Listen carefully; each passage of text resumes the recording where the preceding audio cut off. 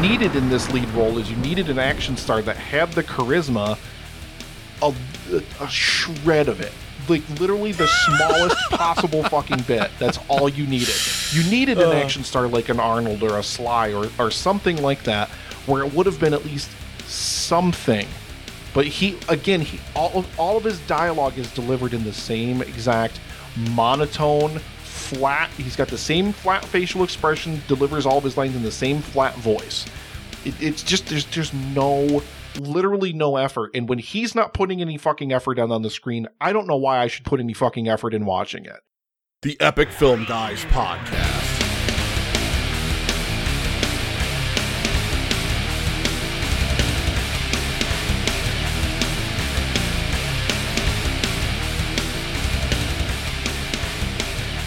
Good morning, ladies and gentlemen, and welcome to a brand new episode of the Epic Film Guys Podcast. Guaranteed to be better than any Chuck Norris movie has ever been. Get me one of the Chucks! Get me one of the Chucks! No, not the Bronson! Get me the Norris! Finally, ladies and gentlemen, finally, thank you. Thank you so much. My name is Justin. I'm one of the co-hosts here on the Epic Film Guys podcast, and I am so happy that our listeners, our followers, our fans finally voted for a Chuck Norris movie. I am so disappointed in every single one of you. Yes! Everyone, you could have had more Bronson. You could have had the American Ninja sequel without Dudikoff, granted.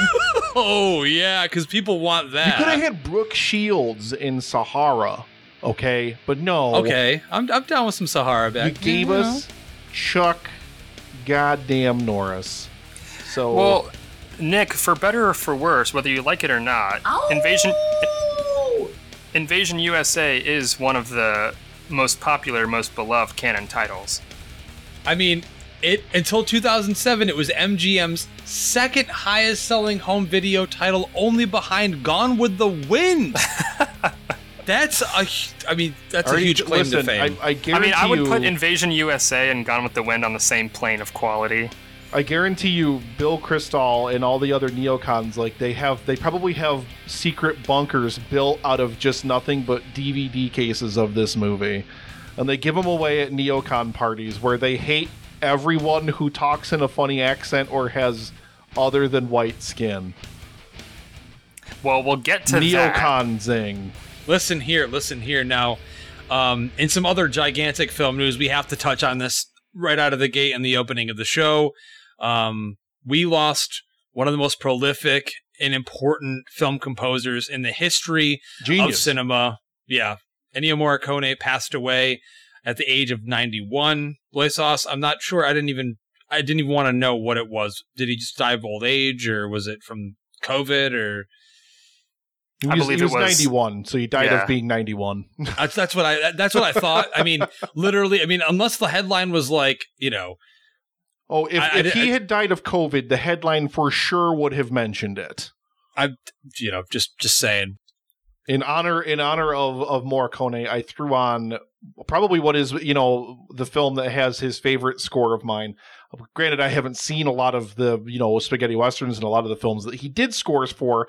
I'll grant you that, but just in tribute to Ennio Morricone, I threw on Once Upon a Time in the West, which, of course, Justin, I discovered for the first time back during Bronsember, which I think we have to do that again. I think we have to do it every single year now, from now forward. Like when it's December, it's nothing but Bronson movies. Fuck whatever movie's coming out. I don't care. Bronson. Nothing but Bronson. Oh, you know what? We're going to strap Paul from the countdown into a chair, and we're going to make him watch every single one of them. I haven't heard it yet. I don't think they've released it yet, but I'm a patron of the countdown, and as a patron of the countdown, you can submit a film to them to watch on their show. And I submitted Death Wish 3, and Paul sent me a message that he was apparently not happy with me because he doesn't recognize the greatest action movie or anything ever made, literally ever. He can't possibly claim to be an action fan if he's not a fan of the Bronson. You know what I did? I responded with the gif of Bronson grabbing the rocket launcher and blowing the creep out the window, and that face he makes, like... But, I mean, Morricone scored so many iconic movies. You, very rightly so, Nick, with you stating that Once Upon a Time in the West is one of my favorites. Love that movie. So iconic. So brilliant. But I mean, for me at least, one of my favorites of his, definitely a little underrated for De Palma's The Untouchables. I absolutely love his score on that. And then obviously, most recently, his work with Tarantino in The Hateful Eight, such a beautiful score there. Boy Sauce, any favorites of yours? Or I think an underrated Morricone score that doesn't get brought up nearly enough, probably because the movie's absolute garbage, trash, is The Exorcist 2, The Heretic. I knew that was coming. But his score is really effective for that film. And he just was the Western. I mean, when you think of Western, you think of spaghetti Western, you instantly hear that cue from The Good, the Bad, and the Ugly. Absolutely. I mean, it's indelible. It'll live on forever. I've never seen the movie, and I know that. And there will never be another one like him. Nick, you need to watch The Good, the Bad, and the Ugly. Keep quiet. Make it a priority. But yeah, I mean, we really did. We lost a legend. Yeah, I mean, and it was really heartwarming to see someone that's so cold in John Carpenter actually on social media today coming out as a tribute to him, posting a photo of them working on The Thing, which Morricone also scored. He scored it as John Carpenter because his score sounded like a John Carpenter score.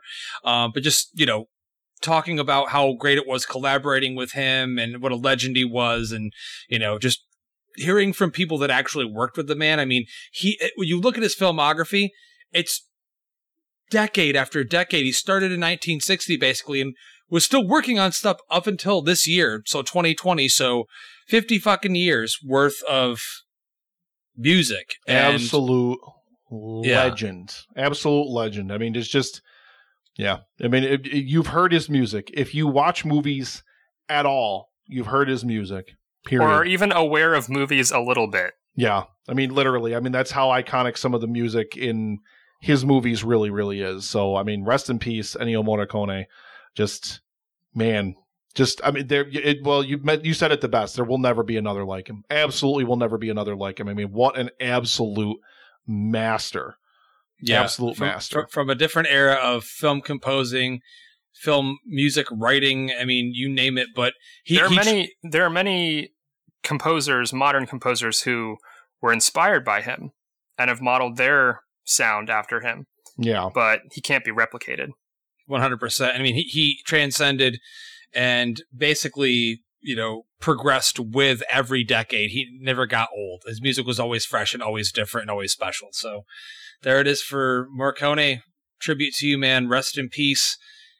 Have a huge body of work to go back to and listen to. So, in other non-movie news, in EFG Fitness Challenge news, as of today, so I'm 18 plus miles into the challenge. I've dedicated myself to doing 80 miles instead of the 40 that I'm challenging a lot of people to, and a lot of people are crushing it. If you still want to take part, all you got to do is 40 miles between now and the 27th, which is my birthday, including taking part in the virtual 5K, which is going to be on the 25th, virtual 8K, sorry, not virtual 5K. Do not do 3 miles, do 5 miles, or I will find you, Brad from the Cinema Guys. But yeah, head over to the groups, facebook.com/groups/EFG Fitness Challenge. That's all one word. And get in there. You can post and you can check in every day. And I try to post motivational things to keep everybody going. Even if you have a bad day, even if you don't hit your distance one day, dust yourself off the next day, get up and do it again. It's absolutely amazing seeing, just so many people taking that commitment, like actually making that commitment for their health, wanting to make sure and wanting to make a difference for themselves and for their health. It's absolutely amazing. And it's something that, well, as you know, Justin, I'm extremely, extremely passionate about. Do you realize, not this week's show, but next week's show, the day that it releases, next week's show will be 1 year of hashtag Drop the Sugar for Me. 1 year. Wow. Which is crazy. I was thinking, yeah, that's awesome, man. I was thinking of that last night when I was eating those giant Reese cups with the Reese's Pieces in them. You're so full of shit. I legit ate them. I did. Boy Sauce left me. I went to Wegmans and I was like, I'm eating this. So I can't vouch for this. Well, no, you guys, you'll have to just take my word for it. You'll have to either believe me or not believe me. But no, man, like literally. Here's the thing. Even if Justin did eat them, no one would fucking notice. But if I can't eat them because I'm going to set myself back by whatever and whatnot. Justin can get away with sneaking in some flexible. The cool thing is, I mean, after you get to the point you want to be at, flexible dieting is definitely a great option for some people if they can manage it, if they can handle it. Some people can, some people can't. And this is, always my nutrition advice to whoever's asking is you have to find what works for you, what you enjoy doing, what's balanced, what's healthy and nutritional for you and your body and your goals. It's very specific to you as the person, but it has to be something you like. If you don't like what you're doing, it's not going to last. It's not going to work for you. You have to love it. And I mean, I've been spending a lot of time baking and a lot of time in my kitchen, creating, trying to do things. I'm just loving making homemade bread so much so that I don't want to ever buy bread again. Just because store-bought bread's just jammed full of shit anyway. So I would much rather. And dude, homemade bread's so much better anyways, right? Number one, you can literally take it out of the oven, and I've done it every time I've made it, but you take it out of the oven, it's nice and hot. You just rip a piece off of the end and there's nothing like fresh Look at Loisauce, he's drooling out the oven. Loisauce just came a little, I think. He's drooling over here. Loisauce has been cooking some meals, but he's too scared to post in the reserve seating group. He's too scared. Do it. I told him to post. He's been cooking meals. I must admit, I have been cooking, and I have totally forgotten about posting my meals to reserve seating. You're fired. I apologize for that. I know. But I have quite the collection of photos that I can share to the group, and I will. And I'm proud of what I've made so far. Mostly it's chicken dishes, because I've discovered that there are many ways you can make chicken. So many ways you can make chicken. I happen to love chicken. In the words of the Bronson from Death Wish 3, chicken's good. I like chicken. That's right. It all circles back. Everything circles back to Death Wish 3, Paul, you son of a bitch. I can't. Everything circles back to #canon. No. Quarantine. And that's right, baby, because we're about to jump into Invasion USA. Thanks to you. You picked it. You voted. There was no way anything else was going to beat this, and thank the movie gods for it, because we needed some Norris up in this motherfucker. It needed to happen.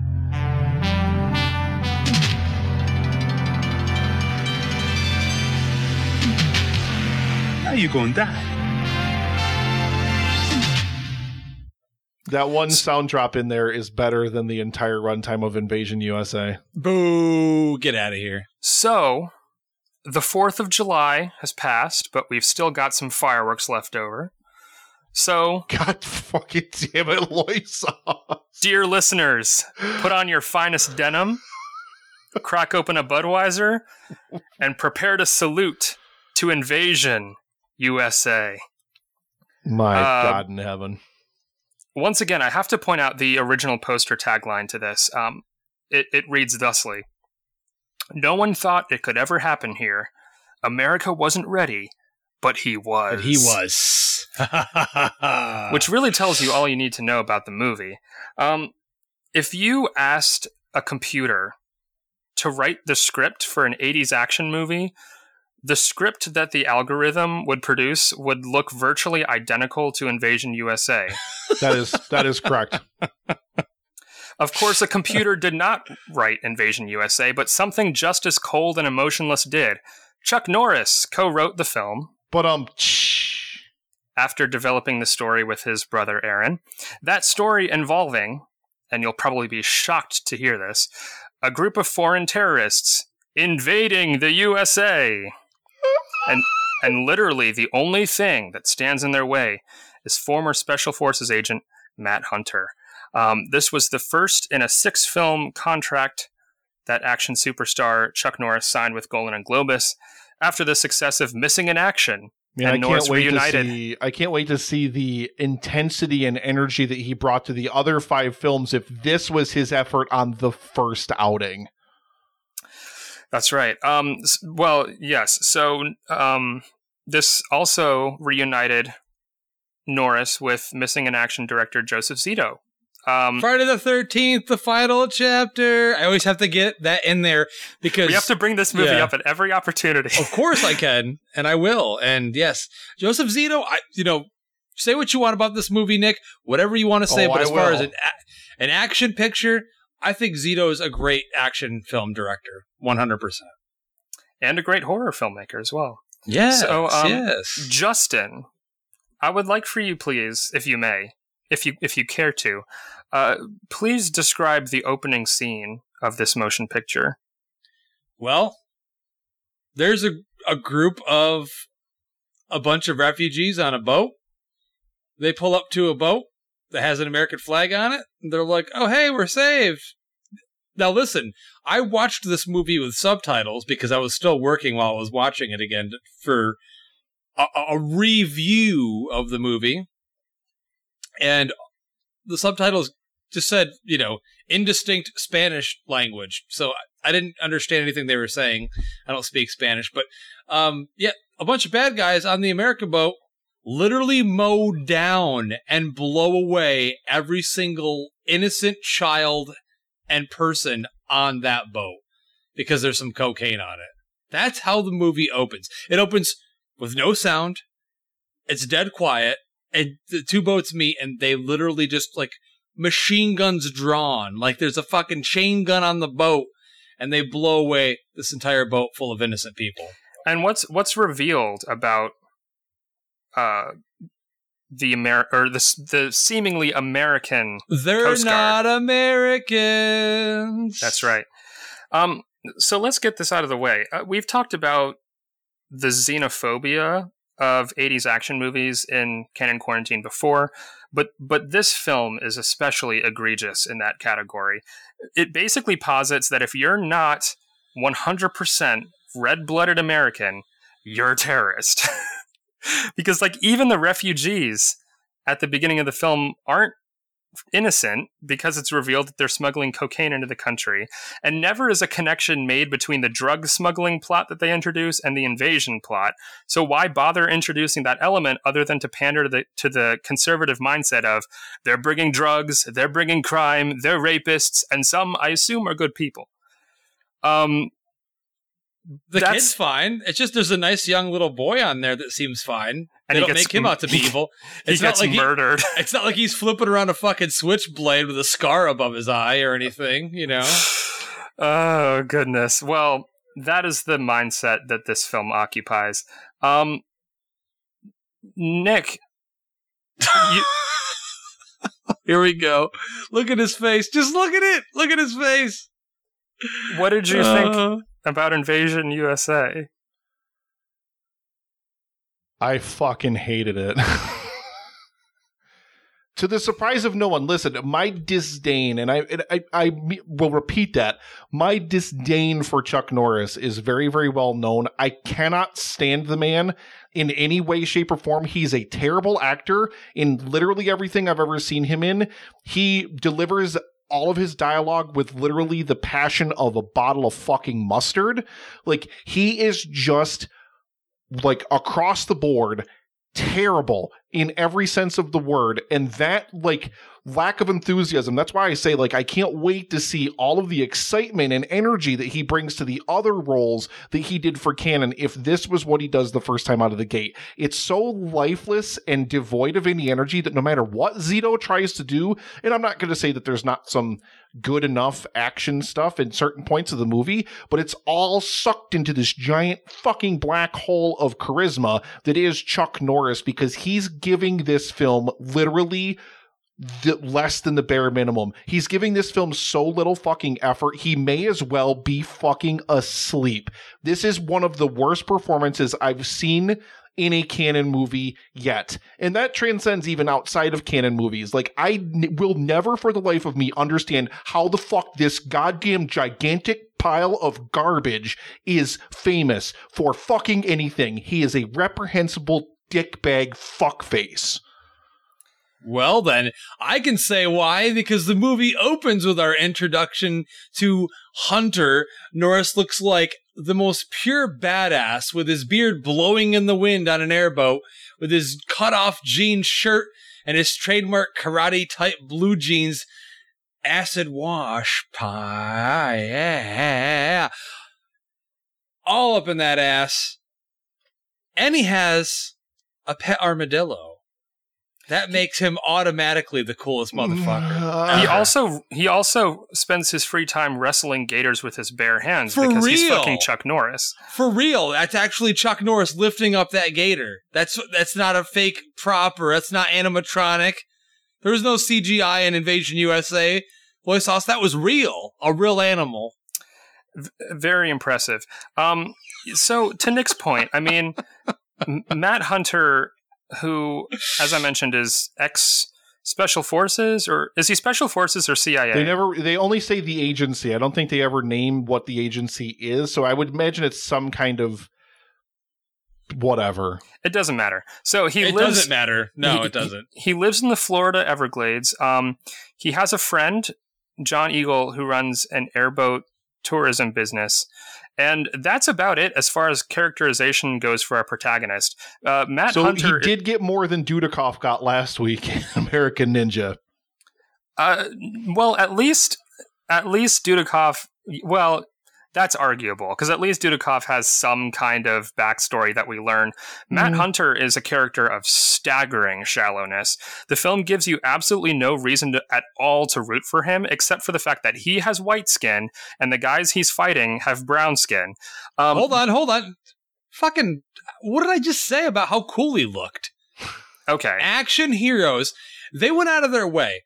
So, the imagery of this action hero is iconic. They went out of their way to find the right look, the right outfit. He's got the dual Uzis in his hands. But Justin, what is his character? It doesn't matter. He's an on-screen superhero. It's a cartoon, dude. So they knew that they had Chuck Norris in the lead role, so they knew that they had to give him literally the least amount of work possible, because if they tried to give him any, and I mean literally any kind of character lifting or anything where he had to deliver a line of dialogue with even an ounce of energy or enthusiasm or conviction or anything, that it would fall apart. Everything would fall apart. You need literally the blandest, biggest piece of shit you can possibly cast in a major motion picture to star in the main role, and that's why they shoved Chuck Norris in there. Listen, if you want to compare action movies,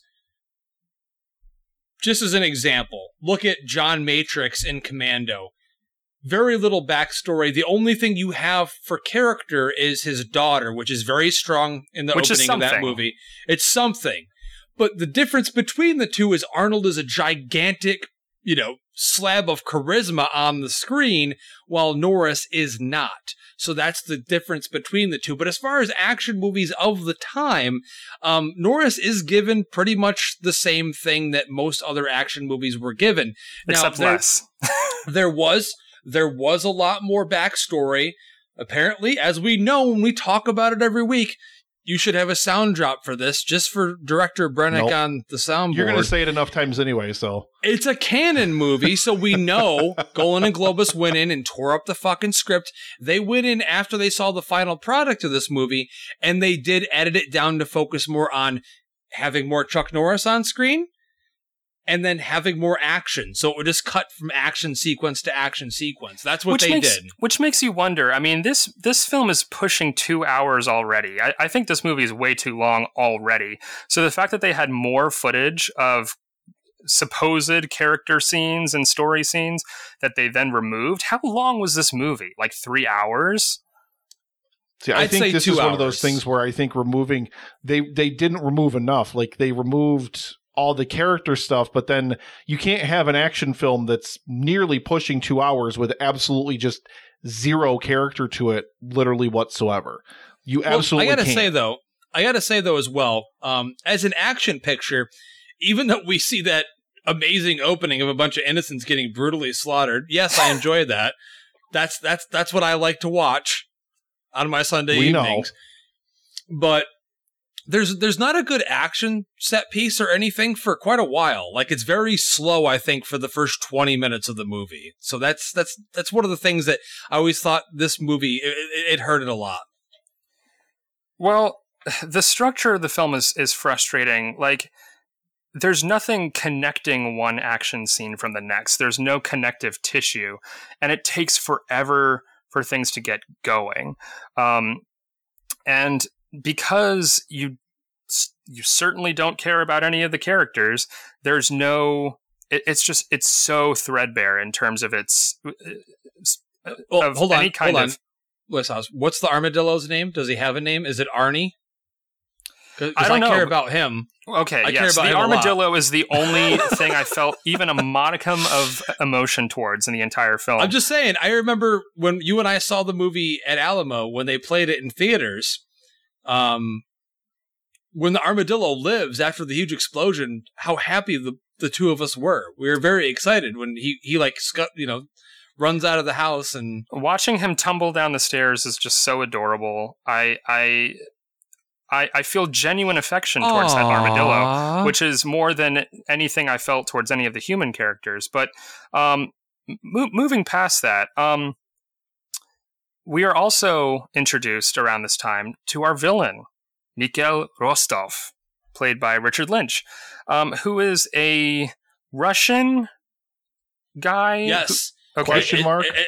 But he speaks German as well. Yeah, he speaks German and Russian. So thankfully, I put on the subtitles for this because it would say indistinct Russian chatter or indistinct German chatter when he would talk in certain scenes. So I'm like, okay, so he's both. Apparently, he's both. So he's vaguely foreign. That means he's evil. So, like, when we see him right away, he is pretty ruthless.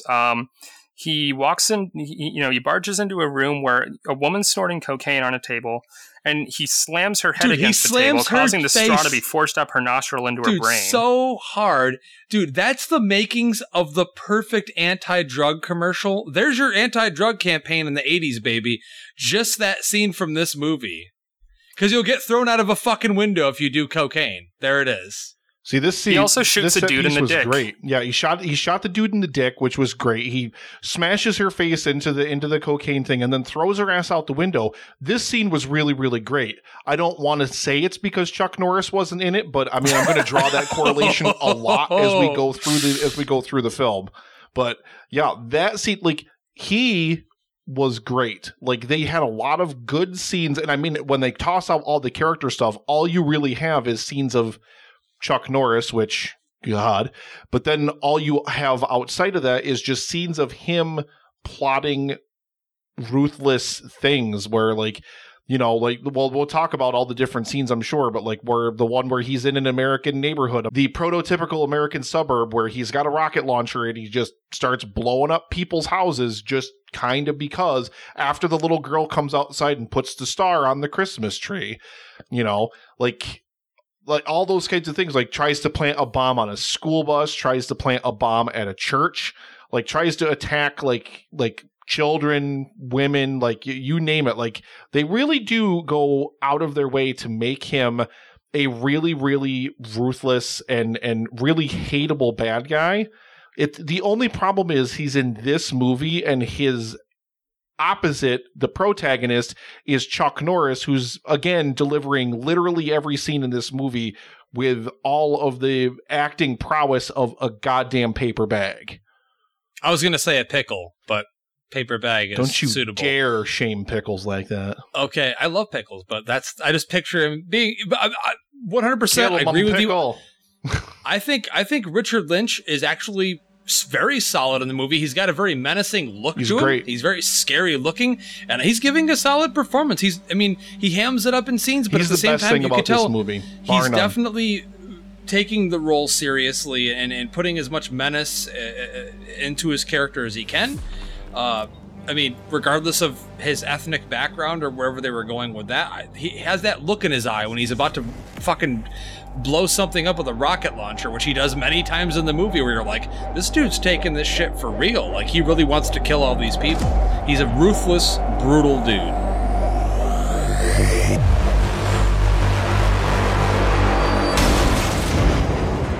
Fuck off, you son of a bitch. I do not need your fucking nonsense page. just 2,600 followers. You are a real asshole. I have a Batman page with 56,000 followers. You can now go fuck yourself. First of all, learn to respect the vision of quality movies. Oh, give me a break. Phoenix is an amazing actor, yet a motherfucker says that's not the Joker. That's a guy who lost his shit, dressed up like a clown, and slapped the namesake on himself, and you like his comment. Fuck off.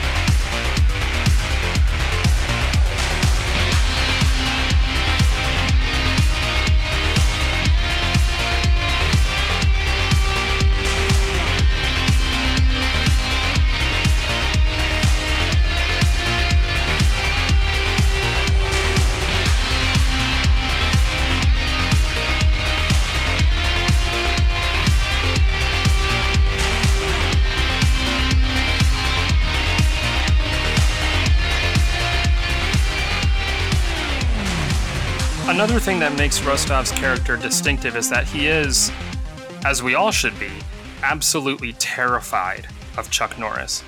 He even has nightmares about him. Yep. Yeah, he does.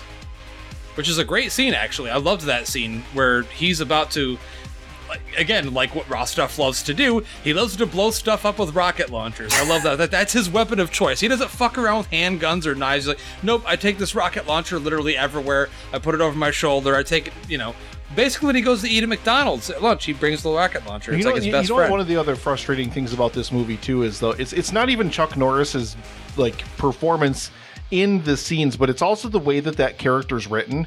What in this movie, gentlemen, is a threat to him ever at all? Ever?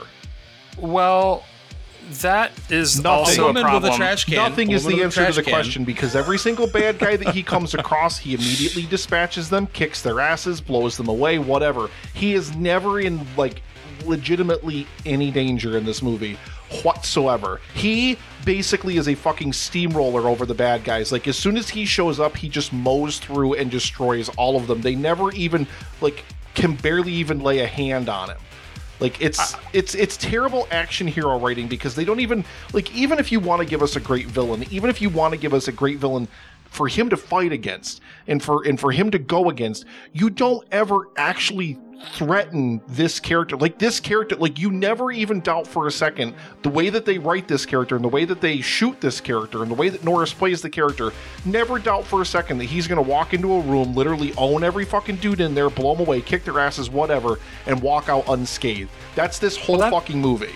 Well, that's the thing. I think the fundamental element of a dramatically exciting story is having your characters, particularly your protagonist, struggle at some point. Yeah, which he never does. Have Hunter get sweaty or out of breath, or have him get injured or something to add to the threat and raise the stakes. Or give him something to his character that the bad guy can threaten and then try to take away, or does take away, if he has a house in the Everglades, maybe he had a kid, and the kid gets blown up, and now it's a quest for revenge. I see where you're going with that's that. all you need. It would have been a 2-minute scene like we got, again, in another Dudikoff film earlier in Canon Quarantine, which the name of which is escaping. Avenging Force. Avenging Force. Literally, literally they gave him 2 minutes of setup with his sister at the beginning of that movie. I can't believe I couldn't remember the name of it. And his friendship with Steve James. That's all you needed was something to give this character some kind of stakes. In fact, when this character, this Russian, the big bad guy, who apparently he's had run-ins before, he's had a history with him, comes back, he just kind of flatly is no. He's not interested in it at all. And then when he finally is fine, I'll do it. Fucking Well, he was, okay, we have to talk about that scene he's too. He's frustrated because he's like, you should have let me kill him when I had the chance. There is no cliche left unturned in that scene. The scene you've seen a million times before that's been parodied to death is when his friend or his associate or whatever his whatever comes to him at the house, and he tries to convince him to come out of retirement, and Norris is reluctant to get back in the fray, and the friend says, we really need you this time. And he even says, at one point, he says, I work alone. It's like, do you not understand the threat of hundreds of terrorists invading the USA? You're going to work alone on this?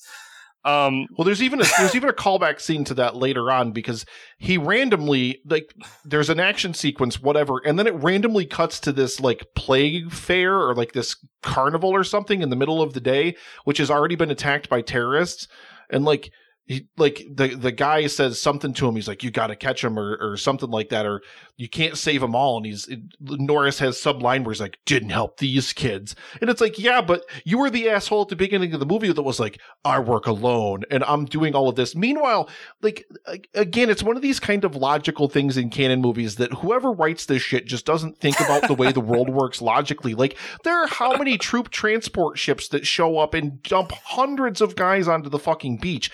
Like, there's clearly a massive, massive thing like going on in this movie. There's clearly like this massive deployment of some kind of terroristic threat or whatever. There's basically nobody cares. Nobody cares. Chuck Norris is on it. Fuck it. Chuck Norris is on it. Only the military shows up like at the very end of the movie in like the last action set piece, and that's it. Like, that literally legitimately This whole idea that America is unprepared for this kind of threat is pretty laughable. It's pretty realistic if you look at today's America. Bullshit. Yeah. Those fucking guys would have showed up at that bar and like started shooting somebody, and fucking 10 guys would have pulled out something and blown them away. No, 100%. You're right. I mean, listen, you know who wrote it.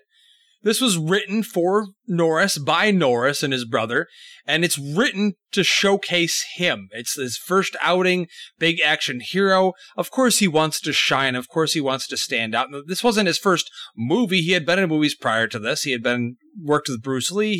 He'd done a couple movies leading up to this, because a few years ago I watched all of his movies. Code of Silence is a good movie. Yeah, I like Code of Silence, actually. But I like this movie a lot. I think it's a fucking blast. I think it's one of Canon's best action movies they ever did. But I agree with all of your criticisms of the writing. I just don't care. I'm like, cool, he shoots people. That's why I'm watching the movie.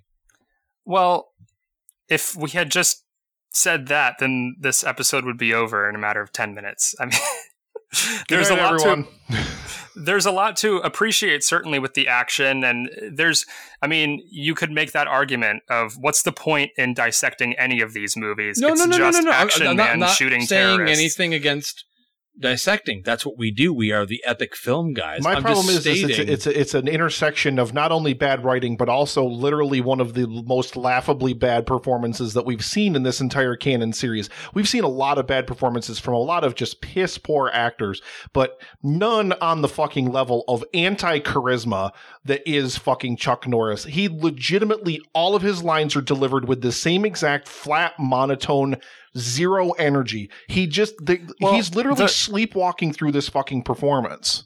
The part as written does not require any actual acting. Yeah, because he wrote it for himself, because he knows he's a talentless piece of shit. Right. But if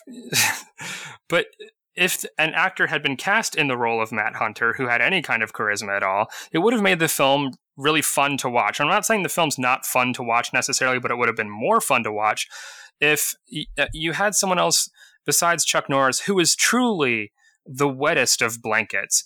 He never once smiles. He never once shows anger or fear or sadness Literally or amusement. No emotion whatsoever. The Terminator shows more emotion than Matt Hunter. I'll tell you what's fun. Families putting up Christmas decorations and terrorists driving into their most remote suburban neighborhood.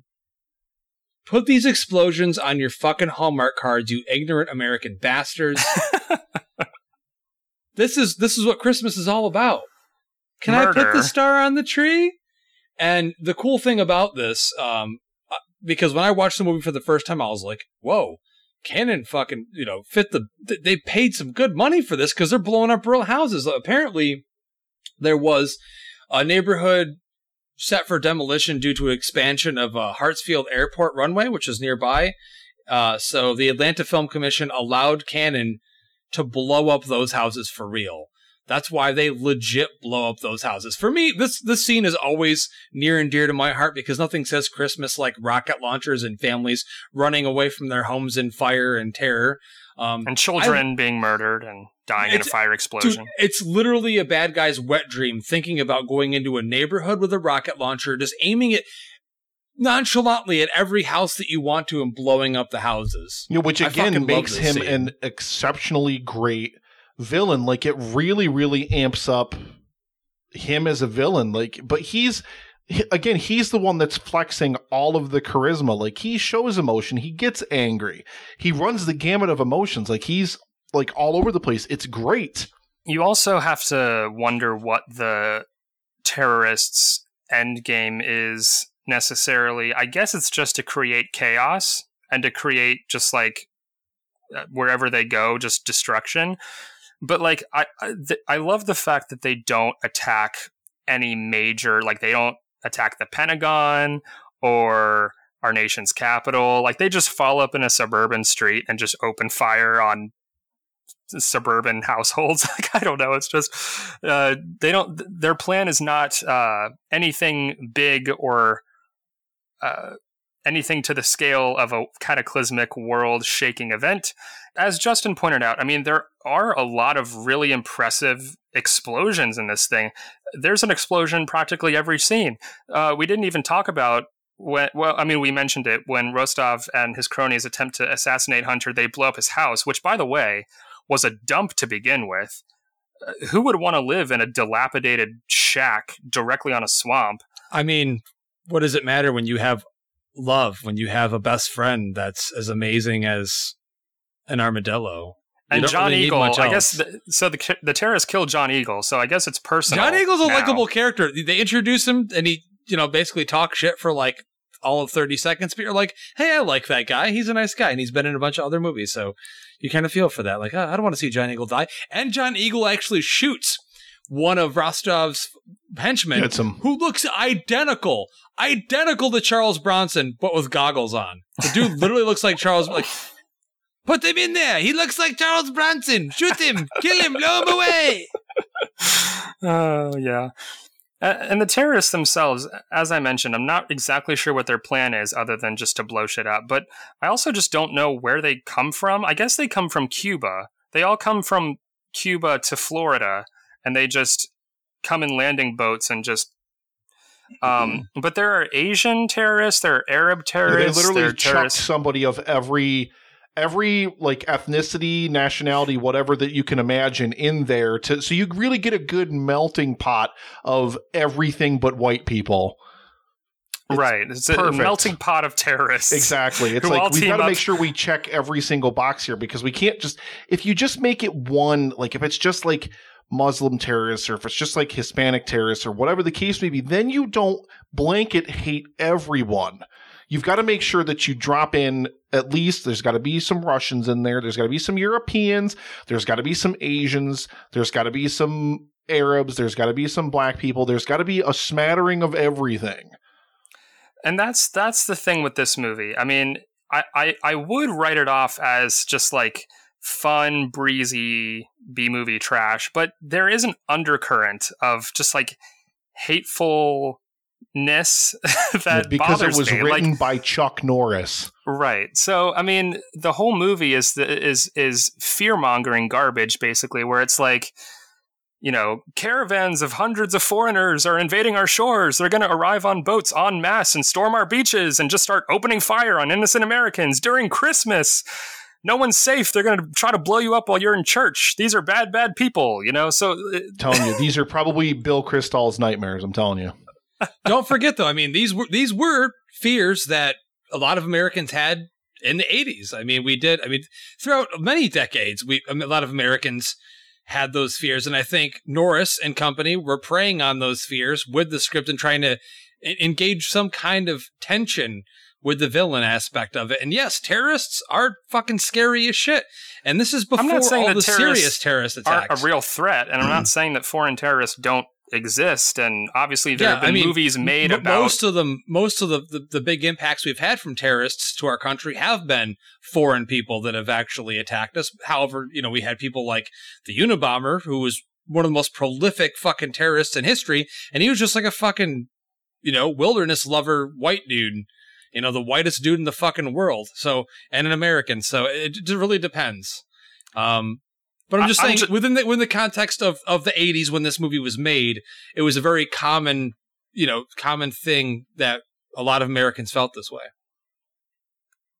Certainly, and I understand that, but I'm not going to say that that's A-okay, especially because of just how, nakedly xenophobic the whole thing is. It's not even one specific nationality or one specific threat. It's literally all foreigners are going to storm our beaches and murder you and kill you and rape you and it's just so. Anyway, up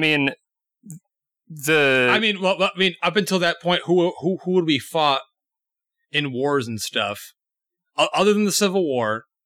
We fought. Other than the Civil War, whatever. I'm saying. There are threats, both foreign and domestic, that we have had to, combat in our history. Of course we have. But again, it's all about context. It's all about how you portray these things on screen, and I don't think that Invasion USA portrays it with any sort of sensitivity or grace, or as it shouldn't, because it's a fucking popcorn superhero flick with Chuck Norris at the center killing bad guys. It's not meant to be taken seriously. So I guess I shouldn't even mention then the misogyny of this movie as well. No, I'm pretty sure every canon movie has that too. The reporter character, is that even supposed to be a character in this movie? Because they introduce her and she's promptly forgotten about. I think her character must have been expanded upon in the original cut and they just deleted her scenes. And I guess they thought they needed to keep her in the movie because you need to have a lady in the movie. Because if she weren't in the movie, there would be zero the funny thing about her character is she randomly just shows up at different points everywhere in the movie, just taking pictures of stuff. She's just there. That's what I'm saying. There's really no explanation of it. She's just there. She's just there taking pictures, and then she just randomly will call Chuck Norris cowboy 100 times. That's her entire character. He saves her life multiple times, and she's so mean to him. She says, "Thanks a lot, cowboy," and I'm like, "You just saved your life." Once again, the Cannon Films School of Screenwriting for Women. This time written by Chuck Norris, who's probably never touched a vagina in his life, but that's beside the point. No, probably you're talking about Chuck Norris here. Probably way more than all of us combined a million times over. But no, 100% correct in that sentiment there. What a thankless role. Why even put her? Again, we don't know what the movie was like. Not that we're saying it'd be any better, like what the full cut was. With maybe her character had something to do. Yeah, I'm sure I don't know. She did. Maybe whatever. If it's 2 extra scenes and there's a little bit of dialogue, it's more than what she fucking got here. That's what I'm saying. I'm sure that Chuck Norris wrote a super meaty role for her, and they just couldn't fit it in. I assumed that she was set up as the love interest for Matt Hunter. But then since he has no chemistry with literally anyone or anything, they were like, holy fuck, this is a terrible idea. He has chemistry with 2 Uzis that he wields at one point. Well, they can't show him fucking those, Loisos. There's a part where he, first of all, throughout the entire movie, he just, I guess, just like the reporter chick, just knows where the terrorists are going to be at any given time. Also, there's one scene where he's trying to get intelligence and he's trying to interrogate someone to find out where they are, but they don't tell him where they are, and he leaves. And then in the next scene, he just shows up, and I'm like, oh, I guess he found out. I guess he's psychic. He just knows where the terrorists are going to be. You're led to believe he's supposed to be some kind of special forces, spy, special ops guy, whatever the fuck. And in any movie where our main character is of that realm, we're led to believe they have special ways of finding out things about people, and I'm being led to able believe find that Chuck people. Norris couldn't write his way out of a wet paper bag, and it shows. Give some hate to his brother too, Nick, if you're going to keep mentioning, because they wrote it He together. wrote his Please. brother wrote the fucking story. Norris and somebody else wrote the fucking screenplay. So it's There. Norris Then- and whoever that other guy is. Yeah. Then mention the other name. I don't then, have the goddammit. IMDb up in front of me, and I hate this movie so much that I don't care to fucking look it up. Well, the lines in this too, the dialogue is incredibly simplistic. Ugh. They try to give Matt Hunter some like one-liners.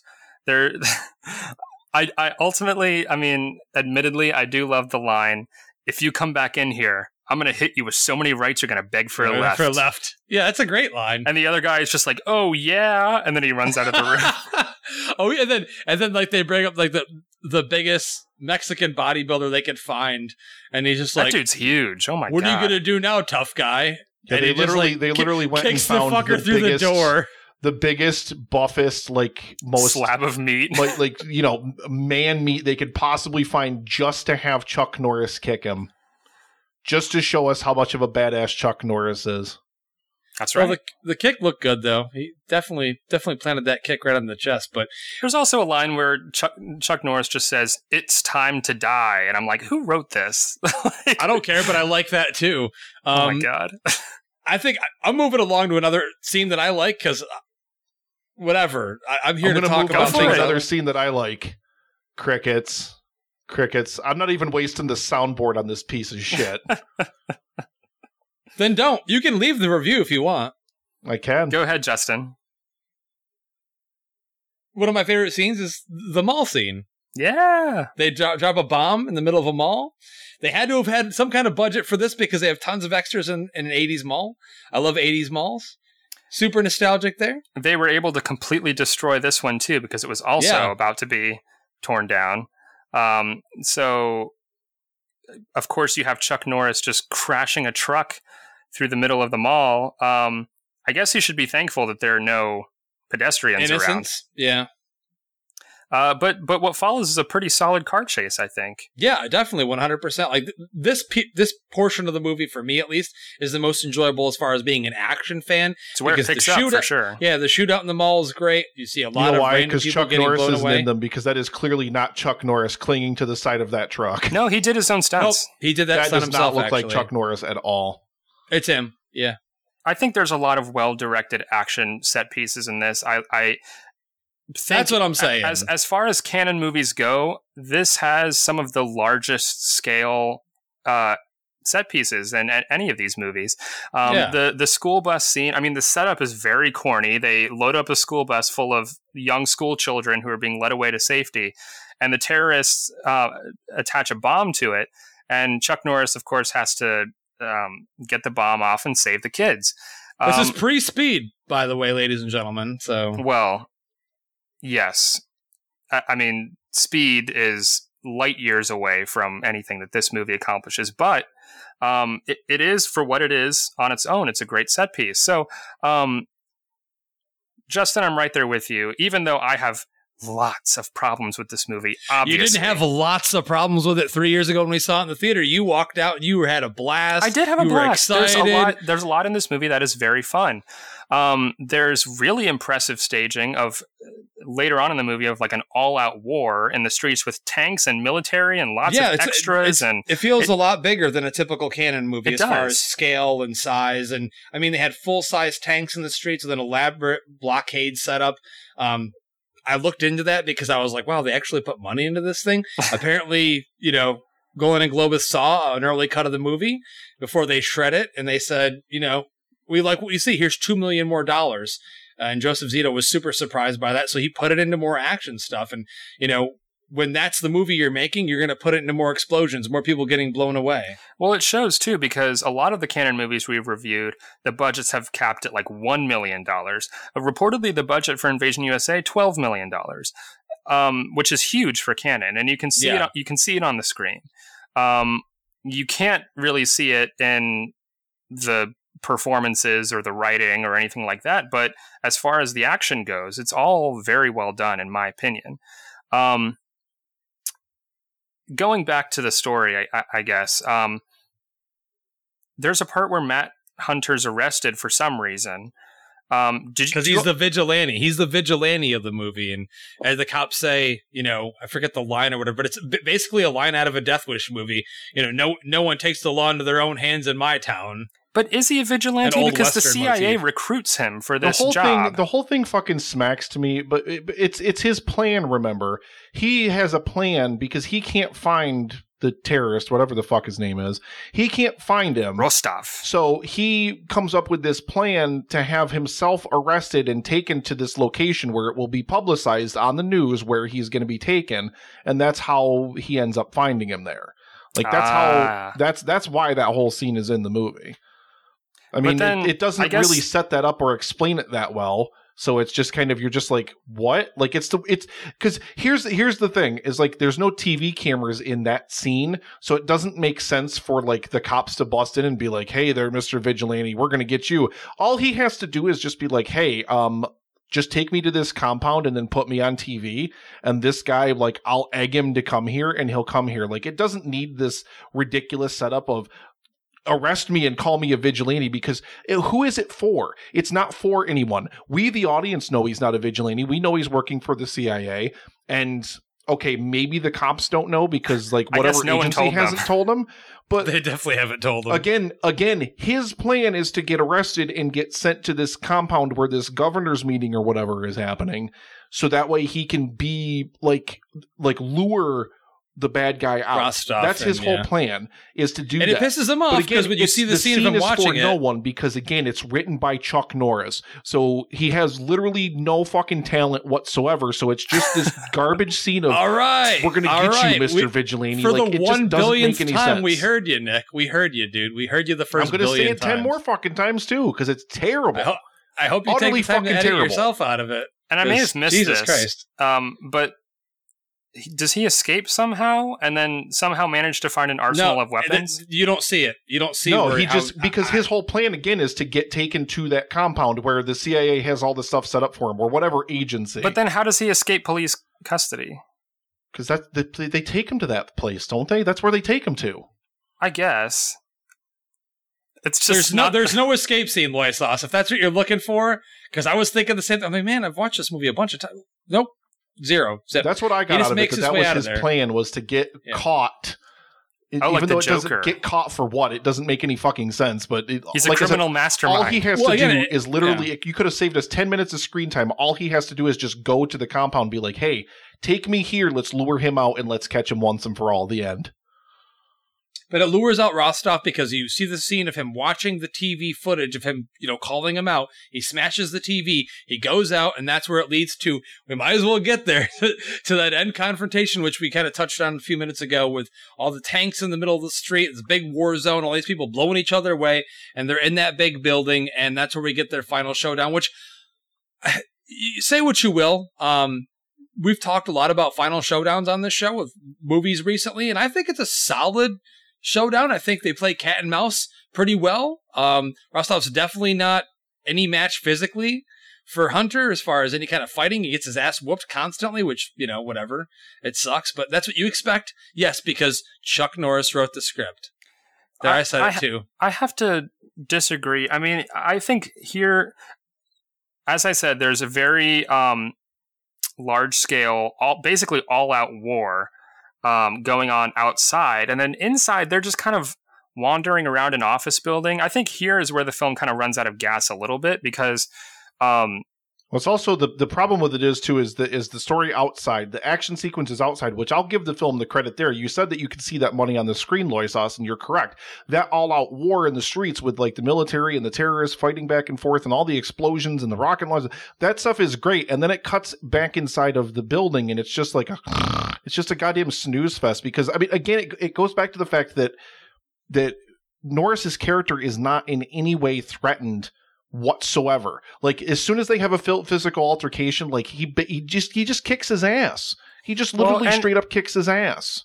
And if they had managed to ratchet up the tension, or have Hunter make a different facial expression other than stoic. Like, I'm serious. He just, like, Norris is just... Look at the poster. because we have the image up on our while we're reviewing this. That's the face he makes through the whole movie. Entire movie. I agree with that. He definitely does. He has no range of emotions. That's the anchor that drags this whole movie down. Like even if he had tried like a little bit. I'm not saying he needed to look scared, but maybe like he's not sure where Rostov is hiding. He's like looking all around. He has he's like quick movements around corners or nothing. He's just walking through an office building. Like it's just so flat. Dude, maybe we mentioned the Terminator having more charisma than the Hunter character in this. Maybe he watched the Terminator right before this. I'm going to play it like that. Like a machine. That's how it comes off to me. And I do agree with Nick as far as Norris has never been a good actor. I know that, and that's part of the enjoyment of me watching this, knowing he's not a good actor. For some reason, Cannon thought he had a lot of charisma. He's great at like on-screen fight scenes and shit like that. He must appeal to. He's a hugely popular star, so he must appeal to a lot of people. I think it's just because of the martial arts stuff. I mean, that's got to be it. I can acknowledge that. I can review it. He knows how to shoot, Uzis with fucking blank bullets in them the whole movie. That's cool, but I can see where you're coming from as far as the ending losing steam a little bit. I think it's pretty cool.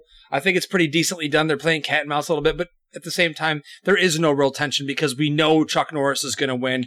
We know this bad guy is just going to get the shit kicked out of him, which I guess in the long run... If Rostov had like shot him in the side or something or grazed him... Or the arm or something and he was wounded. Injured, or had to wrap his arm up or something. Or if they have the fight and like he gets a jump on him and knocks him down and like he's weakened or literally anything... to do anything to threaten Norris's character. And I mean, again, that's the problem is there's just, you never for a moment believe that this character is in a lick of danger from anything. I half expected him after he, blew him up a la Death Wish 3. I half expected him to go outside and like pick up one of the tanks and throw it at the terrorist. Like that's how like unbelievable like the writing for his character is in the movie. Like there is legitimately no stakes in this movie, and I think that's there's stakes, but I don't feel them though, and I think that's the problem. I don't feel them because his character is never. He's your protagonist. He's your audience surrogate. He's everything in this movie. So you as a viewer, if you want to connect to what's going on, if you want to understand, or if you want to get into what's going on, you need to feel that through his eyes. What do you feel through his eyes and walking in his shoes in this film? That you're an unstoppable badass who's going to mull through any terrorist, no matter what. You're going to destroy them all, roundhouse kick him in the fucking face, end of movie. Like you never, ever feel threatened.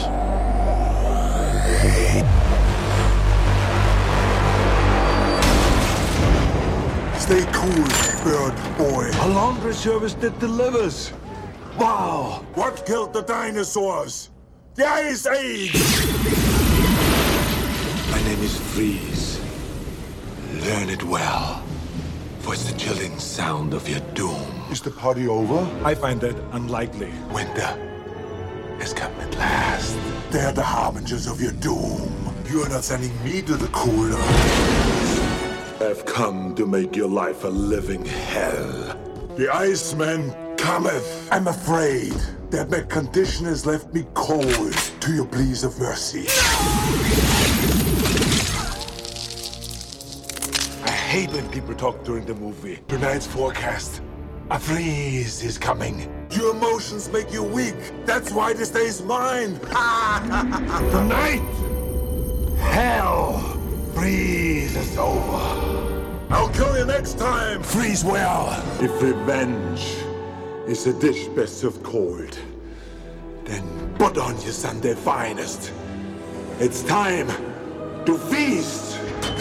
Their bones will turn to ice. Their blood will freeze in my hands.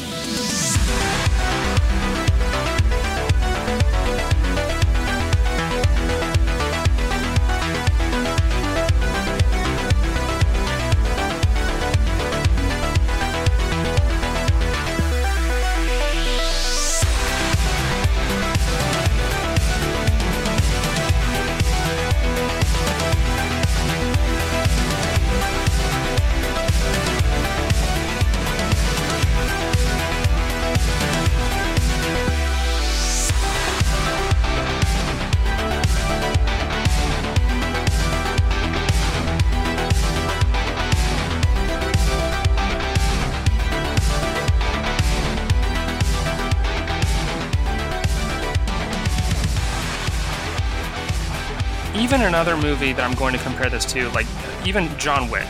So John Wick is an unstoppable killing machine, but you understand his character. He's had tragedy. He's had, and he has charisma. He also gets his ass beaten a lot. Yeah, absolutely.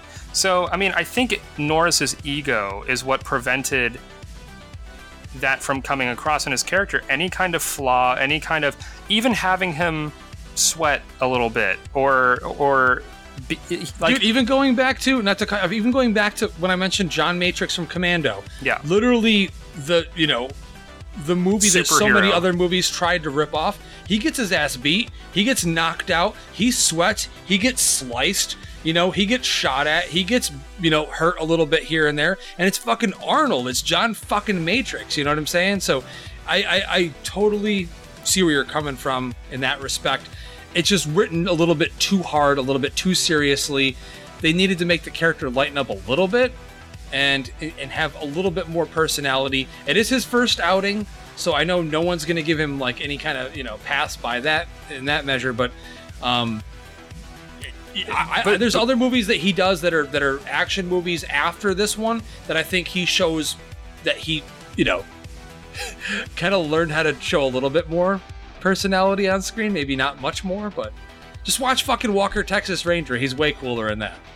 Fucking hate Texas Ranger. I've watched many a rerun of Walker Texas Ranger. Walker Texas Ranger is like a live-action Dora the Explorer. It's literally the exact same plot every single episode.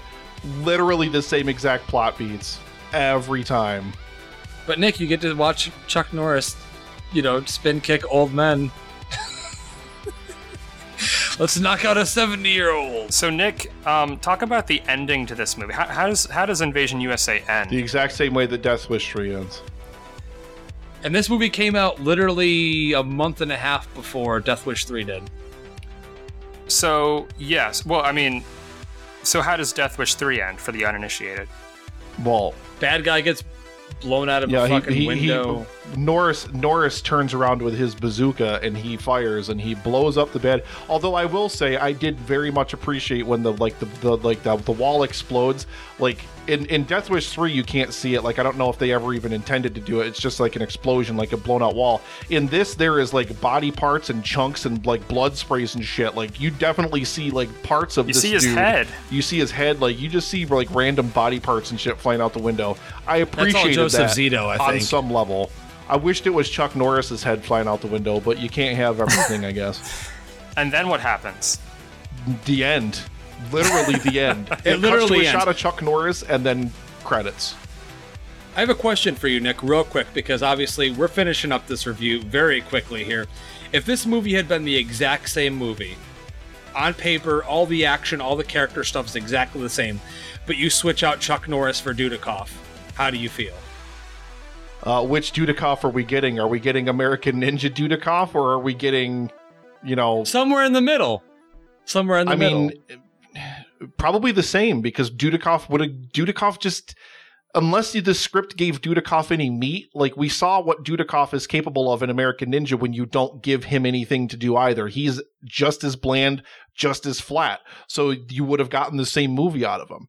What you needed in this lead role is you needed an action star that had the charisma, a shred of it. Like literally the smallest possible fucking bit. That's all you needed.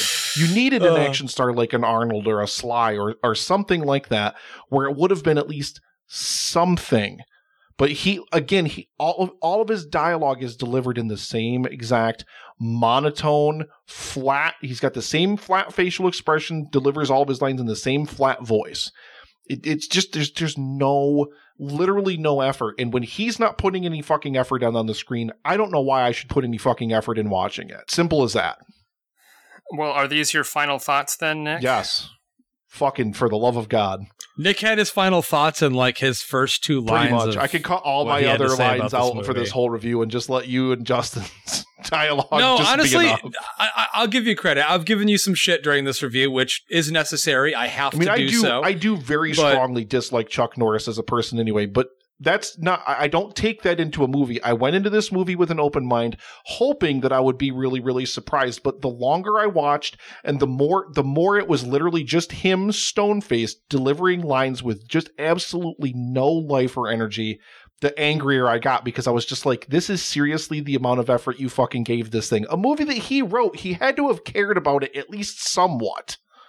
And I've seen Chuck Norris like do different things where he laughs or smiles or does literally anything emotive. And this character just has nothing. I mean, he has a cool outfit. God damn it. That's wicked memorable, and he drives a really cool truck and stuff. Maybe that's what they were thinking. I mean, of course that's what they were thinking. What am I talking about? It's a canon movie. Boy Sauce, you already know how I feel about this thing. I've already kind of splurged all my feelings on this thing. Go for it, buddy. Yeah, I mean, I'm landing in the middle of you two. I mean, I think that this movie is that special blend of 80s action movie gold and hateful fear-mongering propaganda. Like, there's a show on Adult Swim that I really love, starring Tim Heidecker, called Decker. And that show is very much a parody of that paranoid Reagan-era jingoism and extreme militarism that so pervaded movies like Invasion USA. And I love Decker very dearly, but that is a parody. And this movie, the tone is so self-serious that occasionally it circles back around to being cartoonish, like a parody of itself. So I like it in that manner. Despite, kind of the wall-to-wall action on display, the film's not consistently entertaining because you don't care about the character. I mean, the premise is ludicrous, and there are just long bouts of boredom that you have to wade through to get to, admittedly, some amazing action sequences, moments of sheer joy where I laugh because it's either awesome or children are put in danger. Silly, and immense danger. Many children are put in danger and also die. I mean, this film's unbelievably violent. I want to see a kid get decapitated. Even for action movies of this ilk, it's extremely violent. According to IMDb, the body count is 129 people die in the span of this movie. Only 129? Apparently so. Only 129 that you see. Yeah, we don't know how many people were in the houses that were blown up, except for the one house, which we know the little girl gets out of. So we can only really count a few bodies in that one, yeah. And we know this is happening the world over. So Chuck Norris only happens to be, he can't be, I guess he can be everywhere at once because he is superhero and he can do no wrong. And the United States does not require any other avenging force other than Chuck Norris. So, but like, eventually it just becomes numbing because there's only so much cold-blooded murder and shooting and destruction in an action movie we can take. That's not true. I can take it all. Well, I mean, all the time. Like I said, it's pushing 2 hours, and I don't think that the movie is necessarily. It's not necessary for it to be that long. It was. There are some. No, it's definitely not. Like when I checked the runtime, like I automatically expected, because a lot of the canon movies, especially lately that we've been reviewing, have all been like 90 minutes, and I saw that this one was like 1:47, an hour 47. I was like, what? Mm-hmm. I was like, what on earth? And then I was like, okay, well, maybe there's a lot of extra stuff packed in here. You never know what's in here. That's fairly long for any action movie during that period. That's overly long compared to any action movie from 85, I'd say. Exactly. And from what I heard, or what I've researched, apparently they shot the movie and Golan and Globus loved it so much, they loved what they saw, that they gave the filmmaker, Joe Cicito, an additional $2 million and more time to shoot more scenes and more action. So that's probably why it feels a little overstuffed with action and no connective tissue in between. I will admit, though, there are some spectacular stunts in this. things get blowed up pretty good. And I think the film is well worth watching just for that alone. I do enjoy watching this movie. I've watched it several times. But if we're going for sheer entertainment value and just a movie that makes you feel good while you're watching it, I think Avenging Force, which was supposed to be the sequel to this, wherein Michael Dudikoff plays Matt Hunter, Chuck Norris did not return. But I think that movie so far in our Canon Quarantine journey, that is more enjoyable to me than this movie, as much as I love it. Yeah, I mean, Chuck Norris can go fall down a well, though. I got no problem with Norris at all. Not at all whatsoever, because I'm looking at these things as movies. I don't care what they do in their personal time. That has nothing to do with the movie for me. Oh, no. So, again, no, separated okay. from Chuck Norris as a person, whatever his politics are, that's fine. As an actor, he can also fall down a well. Whatever. It doesn't matter to me. He kicks people cool, and he looks cool when he shoots people. I don't care. He's an action hero. I don't give a fuck. Seriously. And I'm glad to be that one voice on this show. I'm very proud of that. I'm glad that I've you're swallowed so many things as part of this series so far, but no. It's okay. I didn't expect Nick to walk into this and walk out excited or be a Norris lover or even remotely say, hey, I could watch another one of his movies after this. You never know. People are going to listen to this. Our fans, our listeners, our followers, any other Chuck our patrons, Norris movies come and they're up going on to the go, list, they're going to vote for them. And listen, Nick's an honest guy. He's not going to omit those movies just because he doesn't want to watch them. He'll put them on there for you to choose them. I could have omitted this. I could have been like, no, I don't want to watch this. Well, you knew this one was a big one on the list. A lot of people have been asking for this one, so... This is a beloved film in the canon. Again, like I said, this movie sold more movies, home video for MGM, than any other movie other than Gone with the Wind. It's a huge favorite. There's a neocon bunker somewhere where all the neoconservatives meet up to talk about how much they hate everybody who's not white and American, where it's just built out of, probably VHS, not even DVD, probably VHS copies of this movie. Again, I am proud to own a DVD copy of this movie in my Canon DVD collection that I incidentally, that's right. Yeah. Incidentally, I got at Walmart. So yeah, there you go. I won't even shop there, but dude, the movie deals with Christmas time and people getting blown the fuck away while they're putting up Christmas decorations with their family members. That alone is enough for me to be entertained and be happy with what I'm seeing on the screen. That's all I'm going to say there.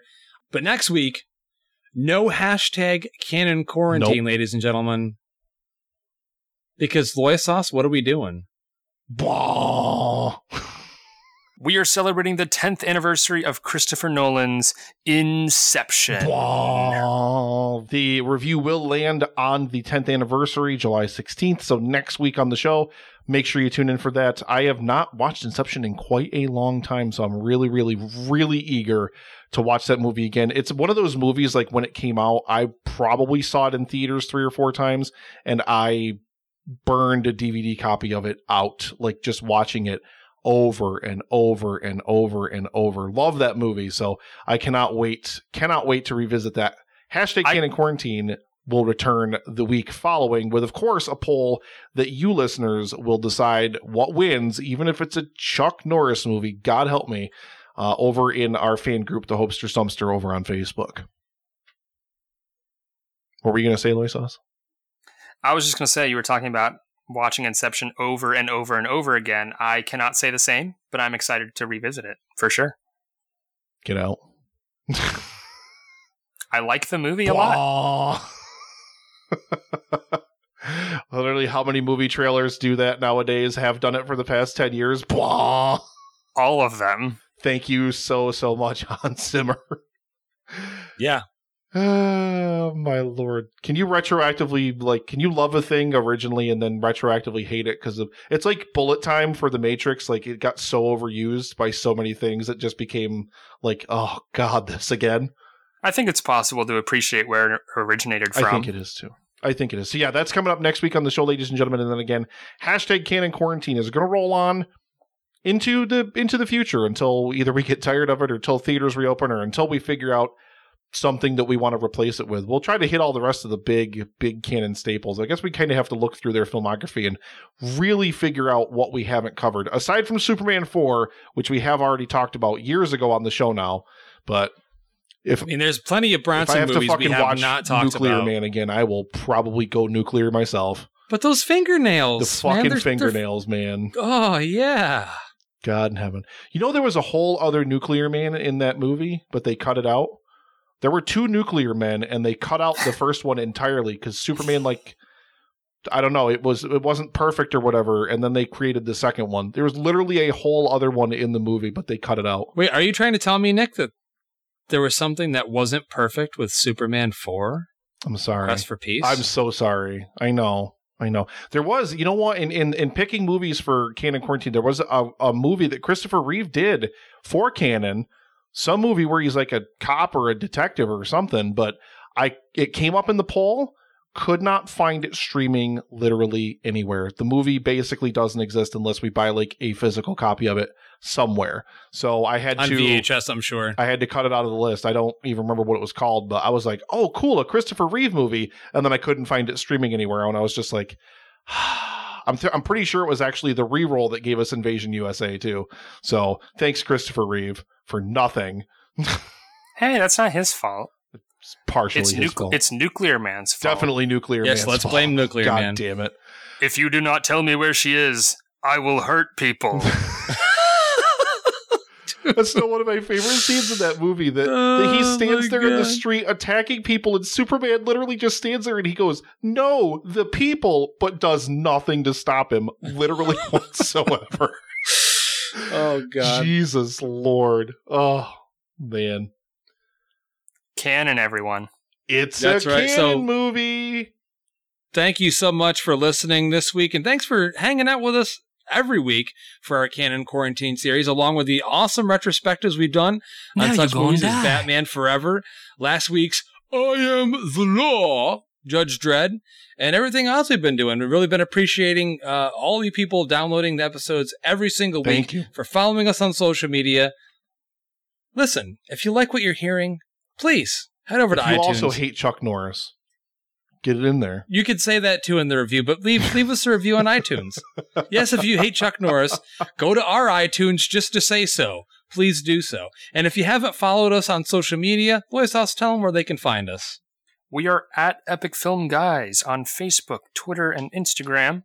And you can also join us in the Filthy Dumpster, our fan group on Facebook. Gross.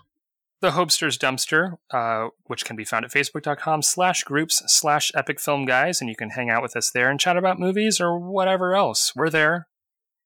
Justin will post random news about, what the fuck was that movie you posted a picture of today? Dumpster something? What the fuck even is that? It's a movie that the Hopester directed. It's his directorial debut. I saw that fucking picture and I was just like, I can't even watch whatever the hell this is. They like to call me you'll the watch Hopester. it, all right. That's if the Hopester directed it, you'll have to. He'll be upset if you didn't. No more further questions. So please follow us on social media. We love you. We really, really appreciate you tuning in. Gentlemen, we are barreling down on 250 regular episodes. We've done way more in terms of actual recordings, but 250 main run episodes for the Epic Film Guys, which seems amazing to me. Don't even know. I mean, we just hit 5 years, and you know, we're only going to continue going onward and forever upward, even if I have to soldier on through any of the other Chuck Norris movies in Canon's goddamn film library. Just think of it. It's been 5 years, and you only just had to watch a Chuck Norris movie with me as your main co-host. You're lucky it took this long. I'm so disappointed in every single one of you who voted for Invasion USA. But I know that you did it to spite me. Or they love you. Or they did it because this is a popular, beloved movie. 70% spite, 30% beloved. Fair. 100% beloved spite. They wanted Lois House to enjoy it. They know how much he enjoys Children in Danger, and there are plenty of scenes. 100% true. Children, may be blown up to smithereens. Children get blown away by machine guns in this movie, so it's definitely In the opening scene, a young child is gunned down mercilessly. I'm sure you had plenty of socks in hand and ready to go. Get them bitches wet. Oh, well, ladies and gentlemen, thank you so much for listening. We really, really do appreciate it. Again, don't miss next week. And something maybe on Monday. Something maybe on Monday. Actually, yes, I'm pretty sure. Yeah, something will come on Monday, too. I'm not 100% sure what yet. So make sure you're subscribed everywhere you find us, all over the web, Apple Podcasts, Stitcher, Spreaker, Spotify, Google Podcasts. We're out there. We're everywhere. So, ladies and gentlemen, we love you. Thank you so much again for tuning in.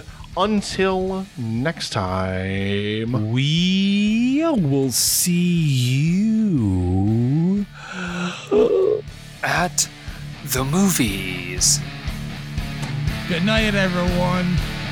Chuck Norris rules.